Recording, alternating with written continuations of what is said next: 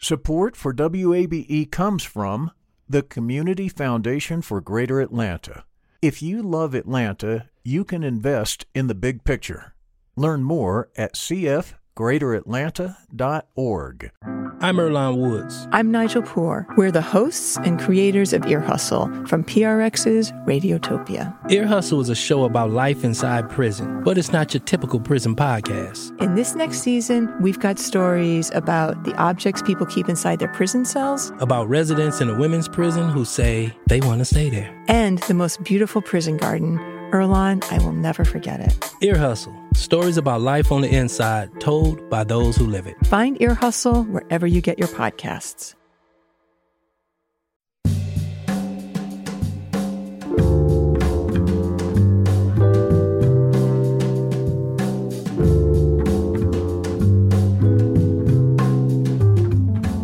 From WABE in Atlanta, this is Closer Look. I'm Rose Scott. The Fulton County Special Grand Jury probing into whether or not Donald Trump and others illegally interfered with Georgia's 2020 presidential election results, well, it's concluded. So what's next? We'll talk about all that. Plus, state lawmakers are headed back to the Gold Dome. Our politics reporters preview yet another legislative session that's coming up moments from now. And Learn for Life's annual report on the state of education in Metro Atlanta. We'll dig into that. Plus, there's this little football game taking place tonight. It's another college football championship title game for UGA. This time, the Dogs take on TCU. And here's a question. Just who are the Horned Frogs of TCU? By the way, a horned frog is not really a frog, as you will learn. It's a breakdown of who wins and why. All that's ahead, but first this. President Joe Biden will travel to Atlanta next Sunday for services at Sweet Auburn's Ebenezer Baptist Church. Now, President Biden will deliver remarks during the church's annual Martin Luther King Jr. commemorative service.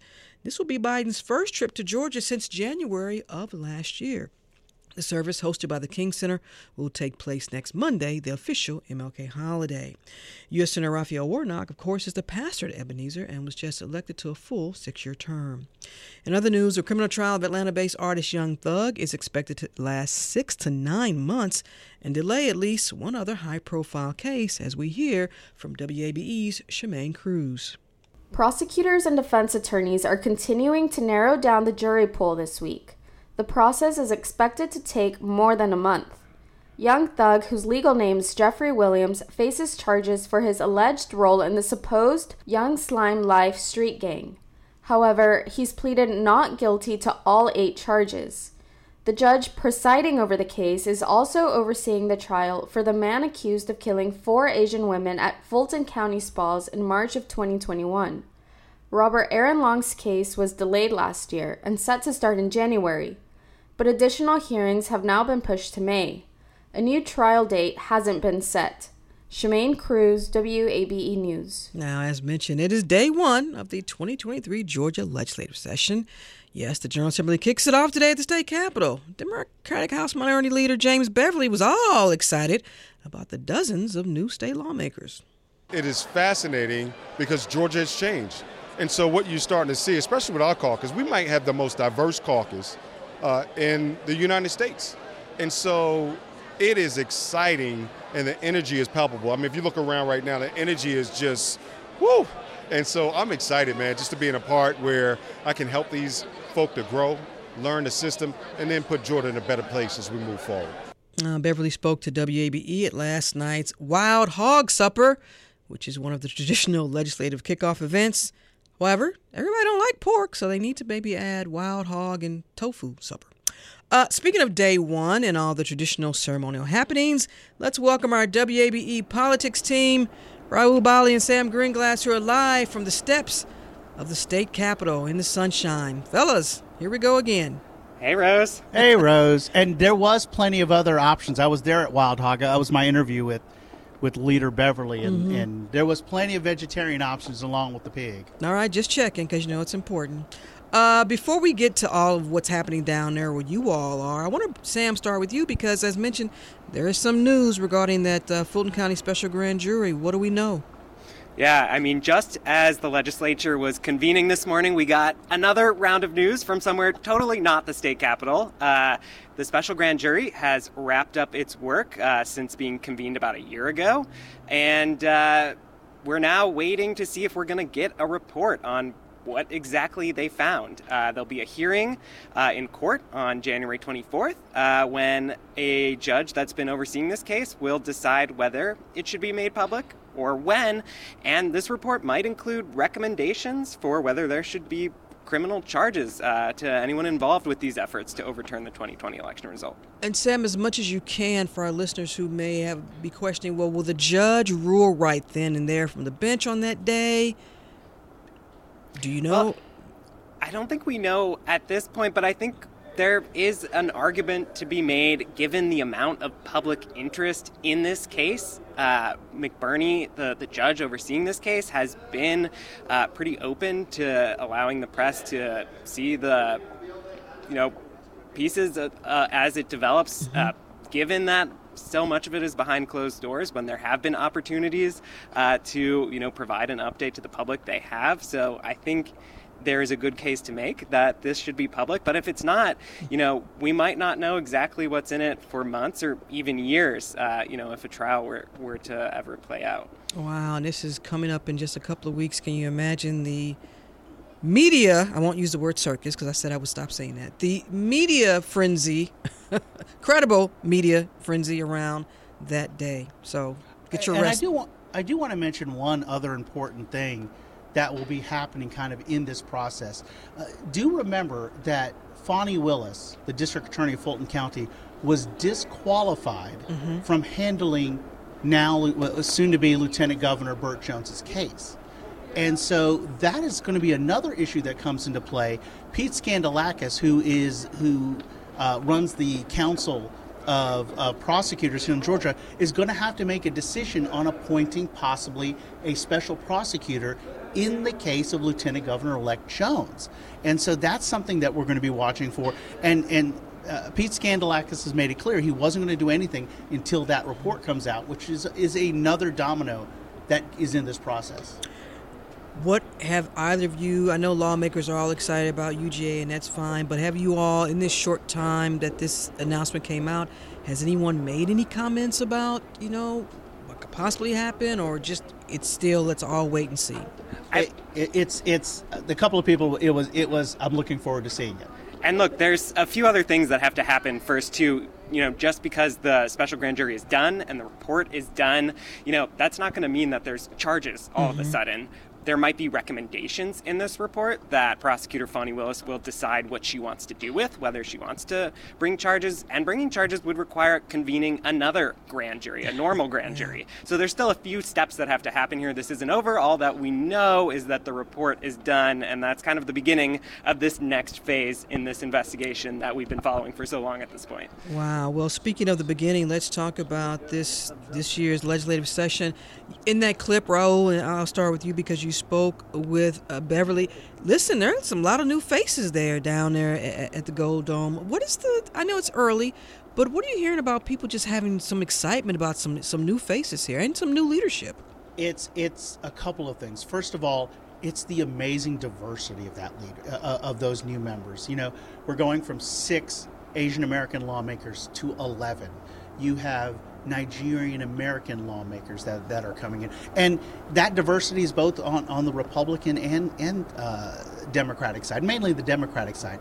But but the other thing about all these new members is where exactly do they stand on every single issue, and what is that going to mean for gambling, for example? With all these new members, so it's both issues, new points of view, new people, and people. You heard the excitement in James Beverly's voice of that was my big takeaway being at the Wild Hog Supper across the street over at the Georgia Freight Depot. There were so many new faces, because of redistricting, because of the 2020 elections, because of people retiring. There are so many new faces here.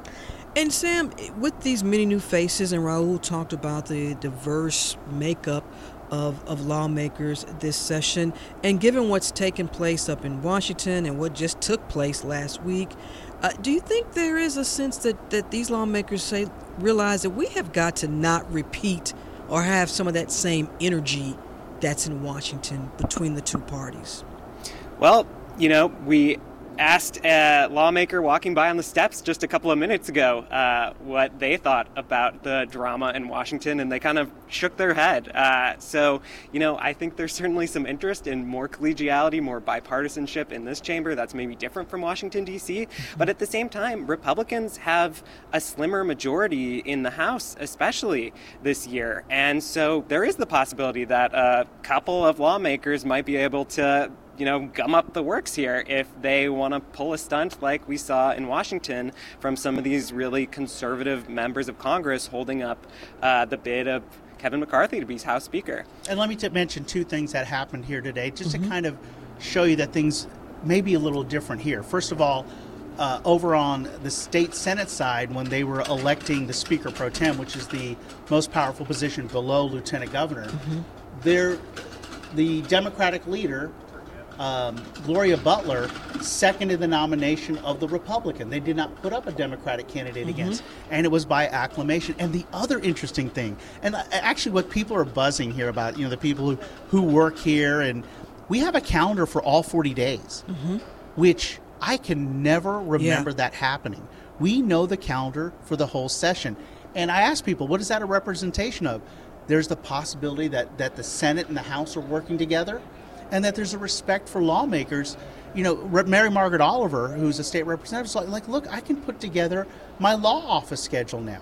My wife and I, me and Drew, we can put together our spring break schedule for me and the kids. I mean, it was mentioned, it's almost a respect, and that people are going to possibly be able to work together, right, Sam? Yeah, and I think one thing that I'm watching for to see if it'll be different this session is last session, headed into the primaries, there was a lot of really controversial legislation that came up in both of these chambers, things like permitless gun carry, how race is taught in schools. And there was this intense partisanship, this intensity between both sides on some issues, and I'm curious whether that will exist as much now that we are not in an election season and there's not as many of these hot button topics that we're expecting to come up this session. Let's talk about then some topics that we might expect to come up. Raul, you mentioned gambling and casino. Listen, I feel like every year for the last 10 years that has been at the top, but then by the end of the session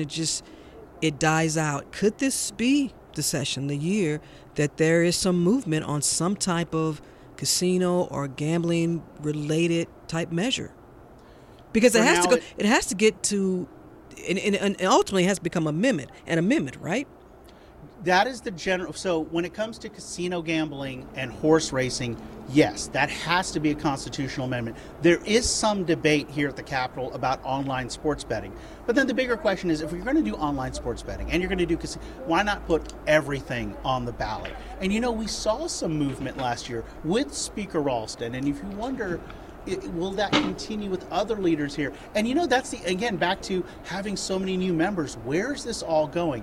The first signs we're going to get of where gambling could go is when state lawmakers are assigned their committees. And I want to be looking at the committees that would take up gambling to see if those committees, their faces have changed a little and maybe more pro-gambling. So absolutely there's that discussion. But, the big question, honestly, still, when you talk to lawmakers of what's important about gambling is, what do you do with the money? Right. Where does the money go? And I've done this in the past. I'll walk up to 5 lawmakers. One will say education. One will say health care. One will say mental health. The next one says, I am opposed to gambling completely. So the key thing is, because you need 2/3 majority to get this passed, Democrats have to be on board. The majority of Republicans have to be on board with what goes on the ballot and then what that money is used for. But not only in terms of what the money is used for, but also should there be a commission, which also would take the General Assembly to approve, the authority that governs all of this.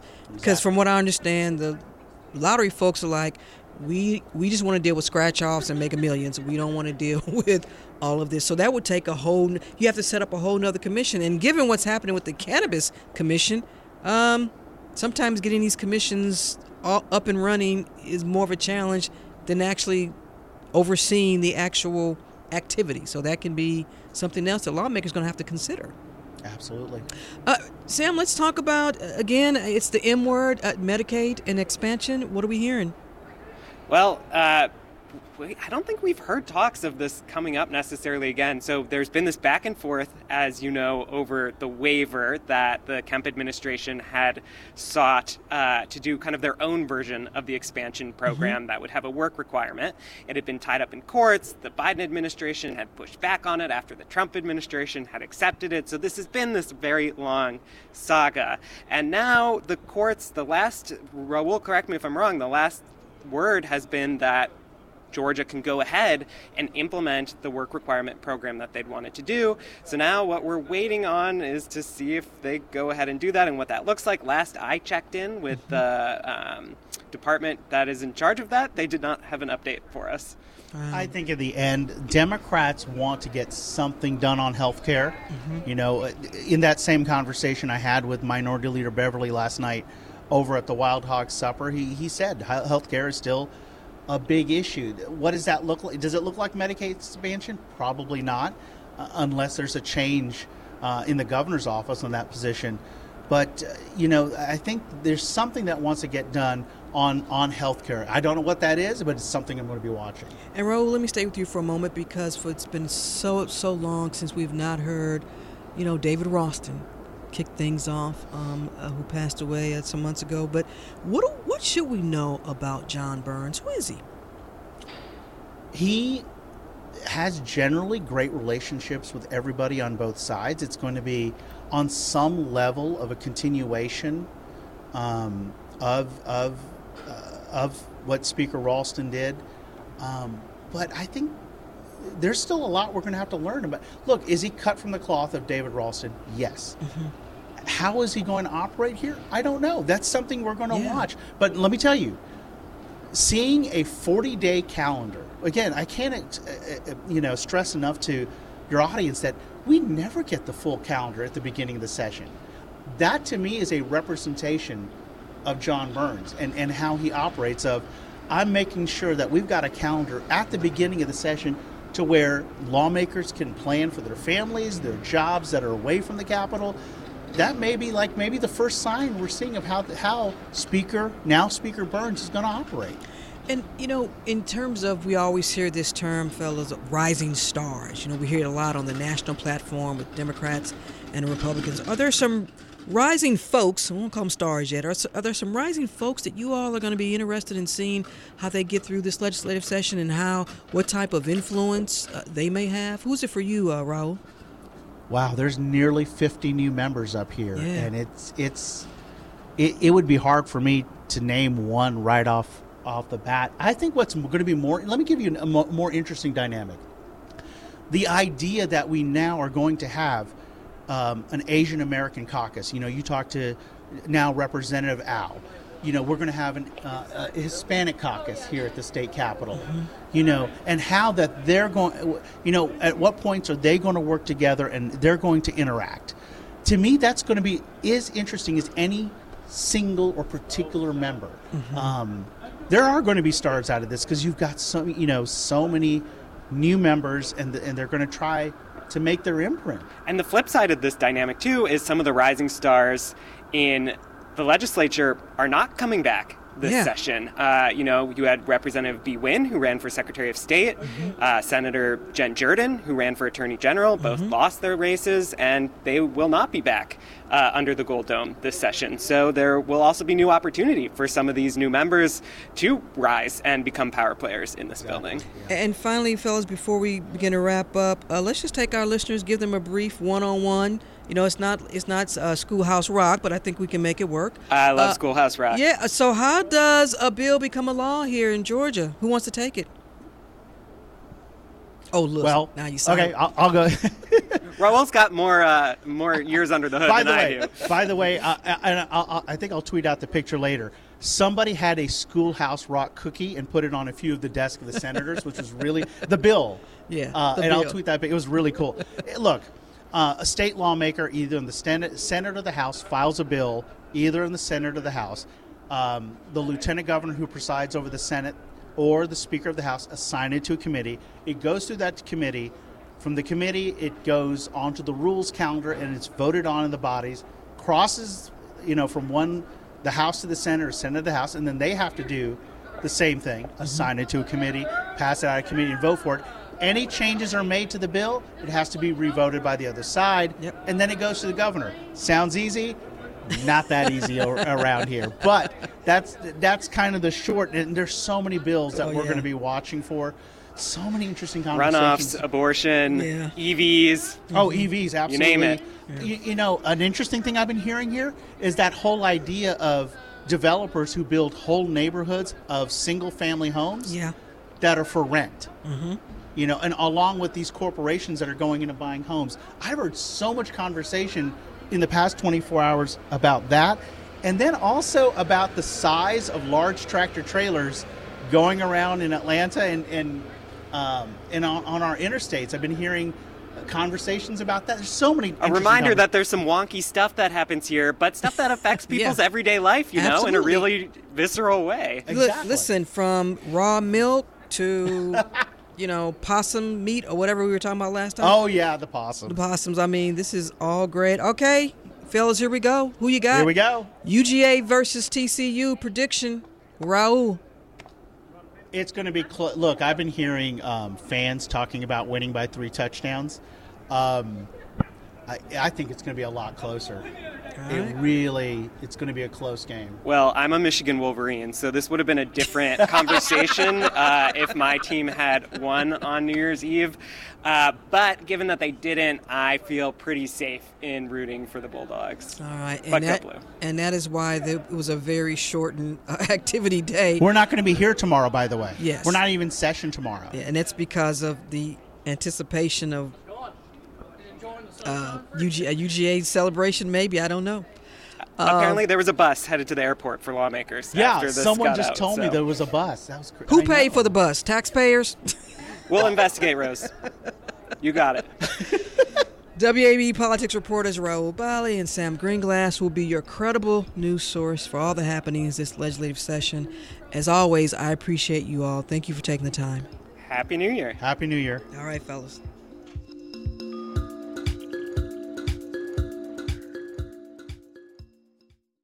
Support for WABE comes from the Community Foundation for Greater Atlanta. You can go beyond giving to impact. Learn more at cfgreateratlanta.org. The field of mental health counseling is growing rapidly, and Richmont Graduate University can equip you with everything you need as a licensed professional counselor while integrating your faith into your clinical practice. Programs are offered in Atlanta, Chattanooga, and online. Apply today at richmont.edu. That's RICHMONT.edu.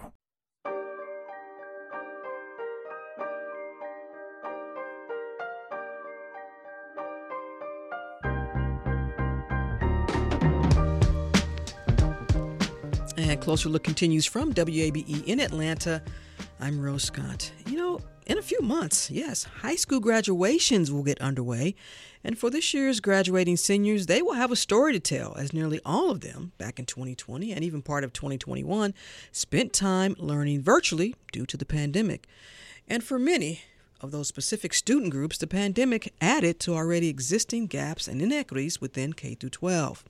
Now, the Atlanta-based organization Learn for Life recently issued its State of Education in Metro Atlanta report that includes how the pandemic impacted learning environments for area public school students. And we're going to learn more as we welcome Executive Director Ken Zelf, who's been on the program before. Welcome. Great to be with you, Rose. Thanks for having me. Wow, this is 2023. You think back to 2020 and as I think in March of that year when schools had to shift and figure out how to do this, not just obviously here in Georgia, but throughout the nation and even around the world. When you think back to then to now, how do you sum all this up? Yeah, we know a lot more now than we did when we were going through the pandemic. Like you said, it's coming up on 3 years in the middle of March. And what we've learned as we've gotten our hands around the data is that the pandemic affected kids unevenly. Some kids who came from well-resourced homes, who were doing well before, are roughly back to where they were and on track before the pandemic. But for kids who had been historically deprived of resources, kids that have always been deprived of resources, the impact was devastating. We see, specifically in math, but especially and also in literacy, we see a lot of the impact is really felt on those kids. We're going to dig into that a little bit later, but I want to just set this up for our listeners. First, a little bit about Learn for Life here. Yeah, so Learn for Life is a partnership of the school districts in Metro Atlanta, the 8 systems in Fulton, Gwinnett, Cobb, DeKalb, and Clayton. And we come together as district leaders and also in different levels of management to look at data to figure out what's working. The idea is if we can figure out what's working, we can invest in what's working, we can scale that to impact some of the education disparities we have in Metro Atlanta. And I want folks to understand with the school districts here, we're talking about APS. That's right. Clayton County, Cobb County, City Schools of Decatur, DeKalb, Fulton, Gwinnett, and Marietta City Schools. Public schools. That's right. And that represents about 600,000 kids, which is about a third of the kids in the state of Georgia. Wow. Now, also, let's talk about what you all were assessing. What were those areas you were looking at and the data that you needed to gather from? Sure. We look at it from cradle to career. And so you think about kindergarten readiness, third grade reading, 8th grade math, high school graduation, and post-secondary enrollment and completion. The idea is, what the research says, if you get those right, if kids in a community are performing well on those measures, those kids are going to be successful. What did you use in terms of looking at the performance measure? What were you looking at? So for each one of those measures has a different source, but generally Georgia Milestones, which is the state assessment for third grade reading and 8th grade math, high school graduation, and then the state keeps track of kids that enroll and complete in post-secondary. Is Georgia Milestones, and this is your opinion, is that the best data source out there for now? And I don't know if people have different, please don't, that's a whole nother segment about standardized testing and all of that, but as of right now, is that the best metric to use? So it's a question of, could it be better? Absolutely. The advantage of the Milestones assessment is that every kid has to take it. And so we do get a universal assessment of where kids are. I wouldn't over-interpret it, and I would look at it more for direction. And so it's not about, hey, Johnny's behind or Rose is doing great and Ken's doing poorly. It's about how we're doing systemically and the trends. And I think it's a pretty good measure for that. And because we tested them year over year, although we didn't test right after the pandemic, but the last couple of years we've tested, I think it gives us a pretty good gauge of where kids are. Obviously, we can always do better, but if we're looking to get at a high level of the direction of where kids are going, and by the way, the Georgia Milestone data, it maps with national data too. We look at other assessments. There's the national report card.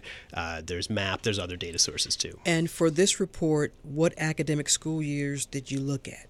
So we've been doing this. This is our 6th year in a row that we've been looking at this, and so we compare year over year. So the pandemic years are obviously part of this. Correct. Let's start with the bright spots. Let's begin there. Usually I say that for last. No. Let's look at the bright spots. You said that there was some progress, some bright spots that you all see in the Atlanta schools. Let's give our listeners some insight into that? Absolutely, and I think, and I appreciate you bringing that out, Rose, because too often this conversation it should be sober, but there are pockets of excellence. There are really extraordinary things happening that are demonstrating uncommon success for kids. We're really excited about the work that's happening in literacy around the science of reading. There's an initiative called Literacy and Justice for All, which is based in Marietta, and the idea is that every adult facing a child from age 0 to age 10 is trained in the science of reading, which is a set of instructional approaches that focus on phonics, explicit phonics instruction. It's led by our friends at the Cox campus, the Atlanta Speech School, funded by the United Way and the Whitehead Foundation, and it's really making sure that teachers are receiving world-class instructional tools to bring kids along in literacy. And so, that is we're already seeing it in Marietta in this first year, tremendous growth. It's also in Atlanta Public Schools now and KIPP. And so we're really excited about what we're seeing in literacy in those early stages. All right, so that's one bright spot. Any other one? Sure. And then let's go to the other end of the cradle to career continuum and in post-secondary success. During the pandemic, the FAFSA, which is something that is essential for kids to receive financial aid, 1,100 less kids completed the FAFSA than they did before the pandemic because they didn't have that adult. It's a very complicated form. It requires your tax information. It requires. It was complicated years ago. Hasn't gotten any easier. Right. And so what we're asking is kids that really need these resources to fill out this really complicated form. They may have trouble getting access to financial information. They may be undocumented. Well, we see some strategies, a strategy called College Bound with the Scholarship Academy and the United Way coming together, providing extra support for kids, nights, weekends, sitting with kids to complete those forms. And we saw 500 more forms completed this past year. And that was due to programs correct. Were in the It's districts. College Bound. Let's talk about, we know the pandemic did hinder progress, but you all have some suggestions or some what you would like to see initiatives. I think that's a more positive way because we know that the pandemic, we know that it had an effect on different student populations. So what are you all suggesting here? What sort of change? As you know, remember a few years ago when the whole term I'm an education reformer was a big deal. And everybody I talked to, I'm an ed reformer, Rose. And I'm like, really? So, you have all these new buzz initiatives that come around every 5 to 10 years. What are you all suggesting here to help this student population that's still dealing with the effects of the pandemic based on their learning environment? What are y'all suggesting? So if I had $1 to spend, I would spend it on making sure there's a highly effective teacher in every classroom. Mm-hmm. I know you come from a family of educators. I love the show. Listen to you talk about your background with education, your family. If we need to make sure that every kid has an opportunity to be in front of a highly effective teacher retention is really taking a hit right now. Mm-hmm. Our education reporter, Martha Dalton, has been done a great job about what school districts are trying to do to retain teachers. Is it burnout? What is happening here? So our friends at PAGE, which is Education Association, released a report, and 2/3 of teachers said it was burnout. The salary was way down on the list. So salary is important, and we got to get salary right. And all the teachers listening out there, we want to make sure that you're funded appropriately. But reason teachers are leaving that they report is because the job has been undoable. It is going. You look at the stress level of teachers as reported versus regular workforce. It's double. Mm-hmm. They have not only are they dealing with kids who are behind, they're dealing with parents. And by the way, teachers went through the pandemic too. Yeah. And so all the feelings that we had doing our regular work, they felt that in the classroom, and they're dealing with kids who are further behind. And there's all this other swirling drama that winds up in the classroom. And so many students need wraparound services. Right. Let's be clear, their communities need wraparound services, and everything that affects their household affects the aptitude for these kids to learn. So if we're talking about housing or unemployment or health and wellness as it relates to if a parent, contracted the virus or what have you, all of those things impact the student, which impacts how they learn. Absolutely. And their ability to learn. A kid shows up with all of those things in their backpack every morning. And so we look to a teacher. Think of all the things that we've laid at the footsteps of our schools. The mental health issues, the trauma, seen and unseen, the housing crisis, economic issues, health issues. And so we look to our schools to solve all of that, and that's a real big challenge. And so, back to your question, what do we need to do? We need to make sure our teachers feel supported. We need to work on their wellness. We need to ensure that teachers got into this work because this was their calling and this was their mission, and it is critical work that we need to make sure they're respected, valued, and appreciated. And also, Kim, when we talk about readiness, even how students from different backgrounds and households and communities, when they enter K through 12. And I know you all talked about kindergarten readiness here. That's a factor as well. And then even for pre-K. Right. And this is where I think the parental role becomes even more important. That as students come in, the parents are students' first teachers. We need to make sure parents have the tools to be engaged. And, and I'm a parent of 3 Atlanta public school kids myself. it can be a challenge. It can be a challenge to engage with schools. It can be a challenge engaging with your early child care provider. I would encourage everyone to be a partner. That presume good intent. Schools don't always nail it when it comes to providing pathways for parents to get engaged, but presume good intent, advocate for your student, and be a partner, because schools can't do this on their own. We need our parents to be engaged. And this is not something, Ken, and I was going through the report, you all are very clear, this is not just about we need more money. Now, you do need funding. The districts need funding for so many other programs and initiatives. But again, and this is a word that I've probably said at least 6,200 times, it's a holistic approach. But how easy is that for a district? I mean, for APS, it's going to be different than it is for the city schools of Decatur because they're much smaller. So getting the buy-in from the community and their partnerships may not be as stressful or hard to do as if you're an APS, or maybe it is. Yeah, I mean, money is certainly important, but it's not. We believe that there are bright spots out there, and if we can share, and this is really why Learn for Life exists, is so these districts can come together and learn from each other, because there's really not a forum for that. Too many times, and I know this from my time as a district leader in Fulton County, too many times when you come together with other districts, it's in conflict. Mm-hmm. We're creating an opportunity for districts to come together, share based on data what's working, so we can learn from each other and scale initiatives accordingly. I'll leave it for others to advocate down at the State House for more resources, but I think right now, what we'd all like to see is that every dollar gets spent on programs that have evidence-based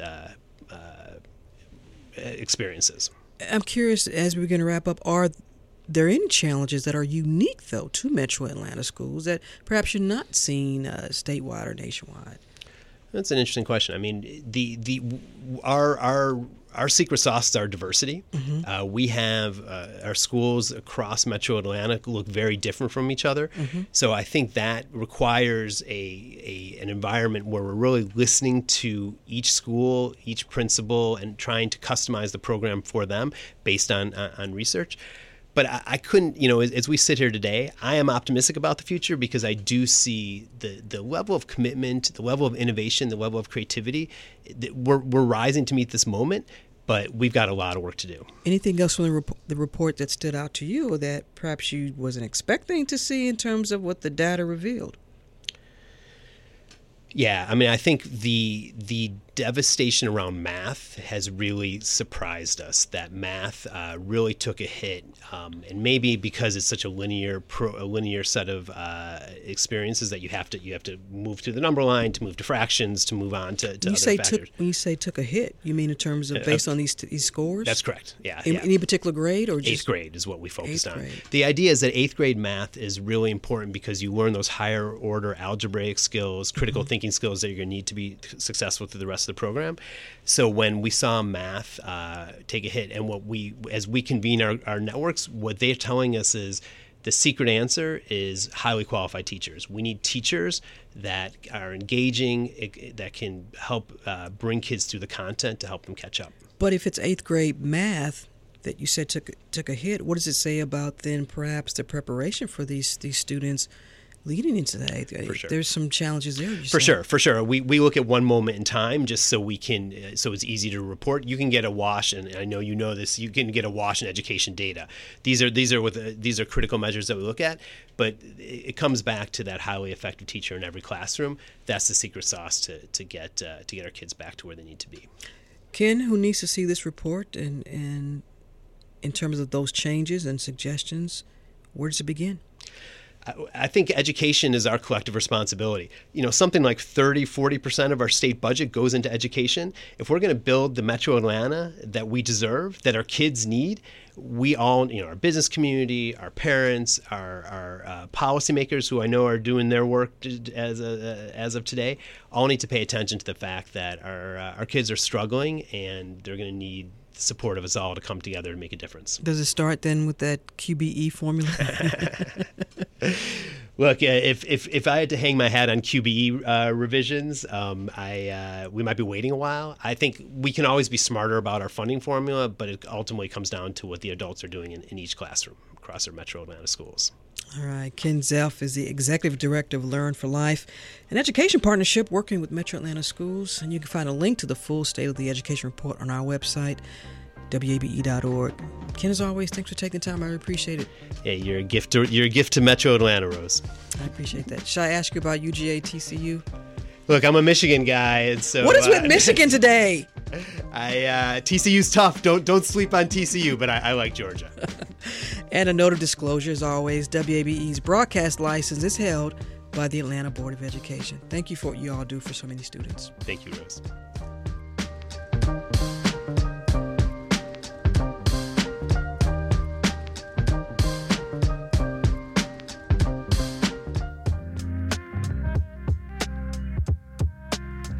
And Closer Look continues from WABE in Atlanta. I'm Rose Scott. Look, if the Georgia Bulldogs are looking to repeat, they're going to have to go through TCU. The Horned Frogs of TCU.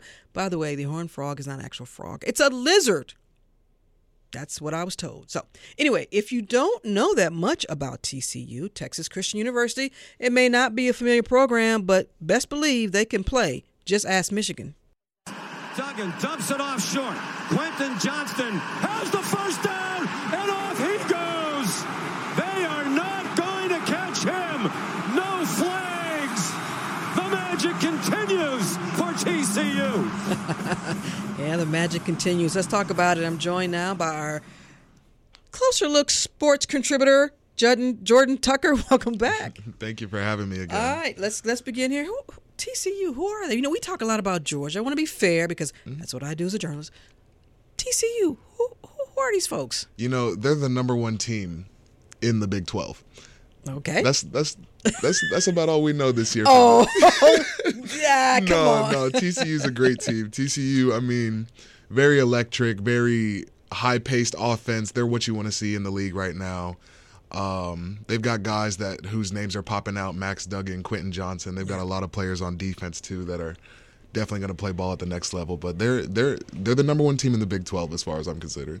I want to start with that quarterback, Max Duggan. That young, he's big, he's strong, he's fast, he's got an arm.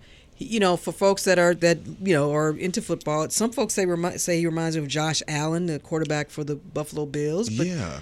That team goes as he goes. Right, I agree, and you've seen it in the Big 12 championship game. You saw it last week when they played Michigan. They're going to go as far as he's going to take them, and the combo that they have of the receiver Quentin Johnson and him, electric, absolutely electric. One of the best combos in the country.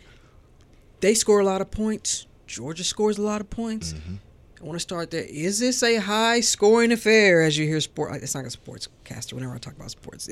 Might this be a high-scoring affair that we're going to see here? I sure hope so. I think it's going to be a high-scoring affair. I know Georgia's got DBs. I don't know if they have a DB for Johnson. Yeah. But I really do hope it's going to be a high-scoring game. I have a question from a listener that says, well, is he saying the Big 12 is not a competitive conference? No, not at all. Not at all. I think every conference is competitive. It's just it's a little different down in the SEC, in my opinion. It might be my bias to growing up here, but it might be my bias to growing up here. I mean, I played in the ACC. We got some ballers there too, but I look at the SEC and it's just a little different. I think anybody can see that.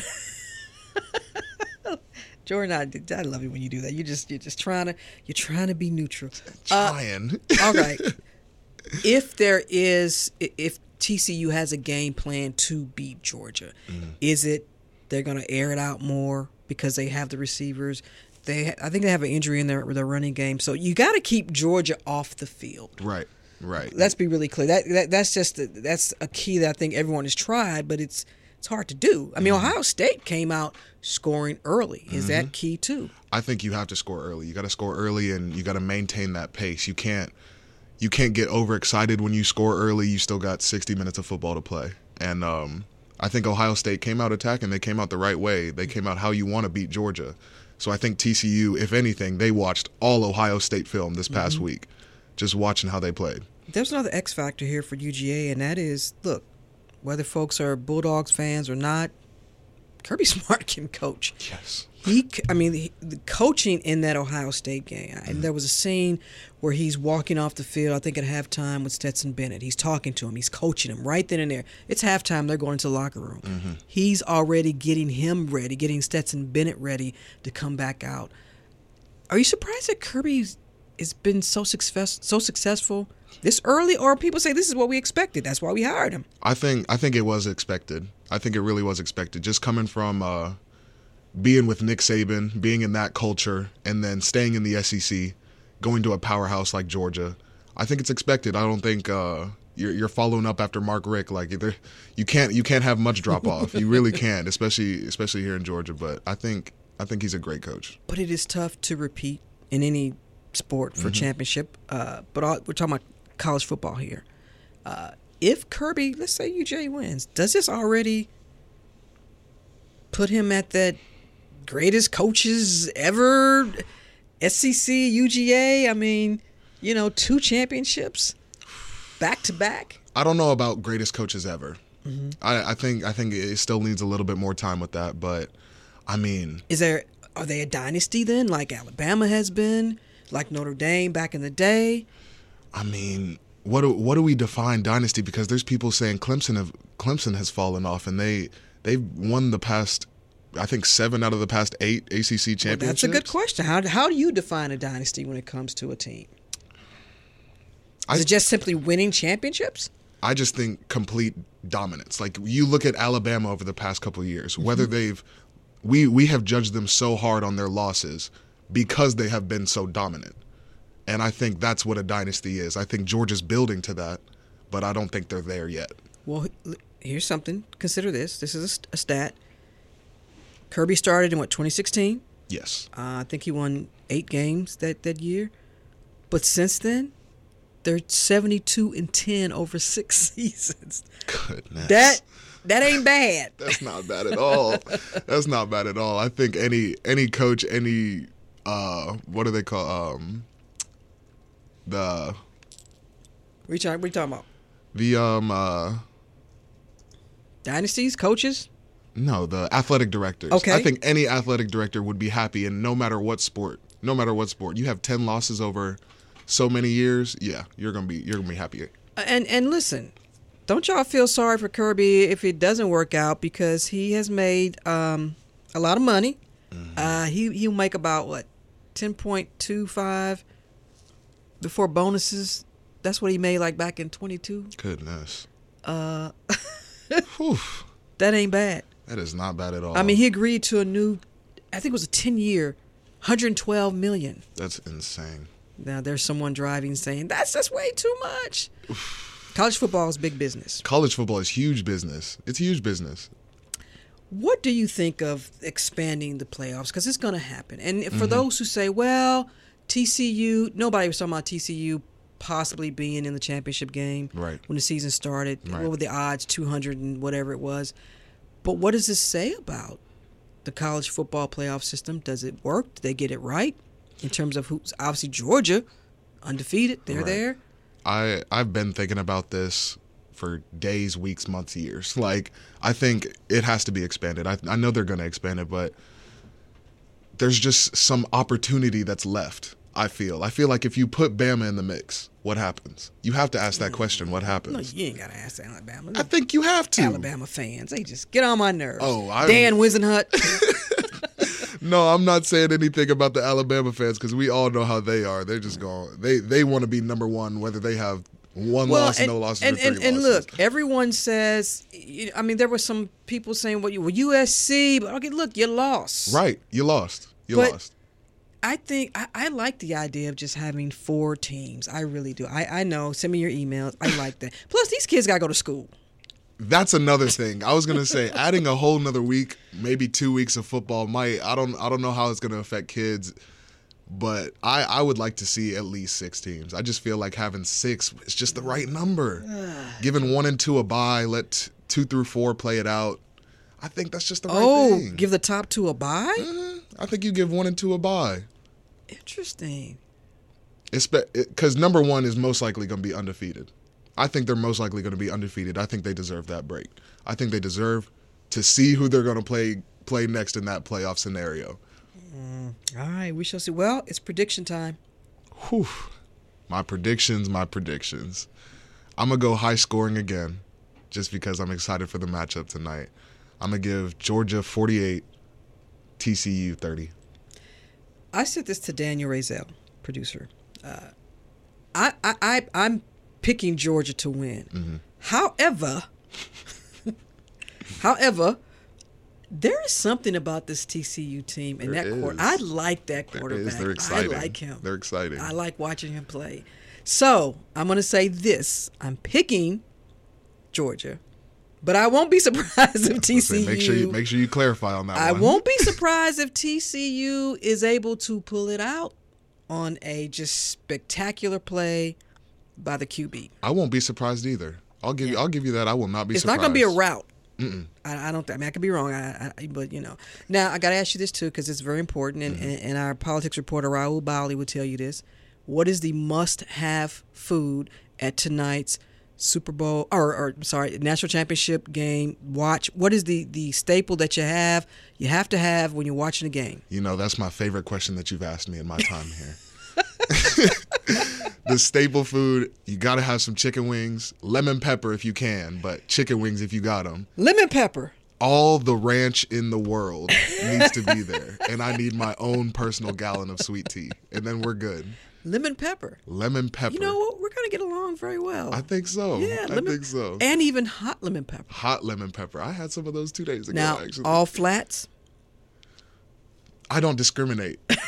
I do not discriminate. Wings are wings. Wings are good. That's how I feel. And a gallon of sweet tea. A gallon of sweet tea. And who's making these these wings? Is or are you just going to order them? I've been through Publix, Wingstop, American Deli. I might just have to go get 5 at each. I don't know. It'll be a game time decision. All right, Jordan Tucker giving out his prediction. You've heard mine, folks. We shall see tomorrow. You're going to come back and we'll recap what happened. Would love to. All right, Jordan Tucker. Thank you so much for taking the time. I really appreciate it. Wow, lemon pepper. Lemon pepper. You're going to work out around here. Extra crispy. And that's it for this edition of Closer Look. Our producers are LaShawn Hudson, Daniel Razel, Pat St. Clair. Our engineer is Kevin Rinker. And a hearty welcome to a new team member. Closer Look supervising producer Tiffany Griffith joins us today. And she is from Tampa. But look, I had nothing to do with that. Go Gators! Okay, a reminder to let us know your thoughts on today's program or any other. Send me an email, rose@wabe.org. Everything you hear on this program is not necessarily an endorsement of Rose Scott. Just want you to say that. I want you to hear that. If you missed any of today's program, it's online at wabe.org/closerlook. And, of course, weeknights. Stay tuned to 90.1 WABE Atlanta. I'm Rose Scott.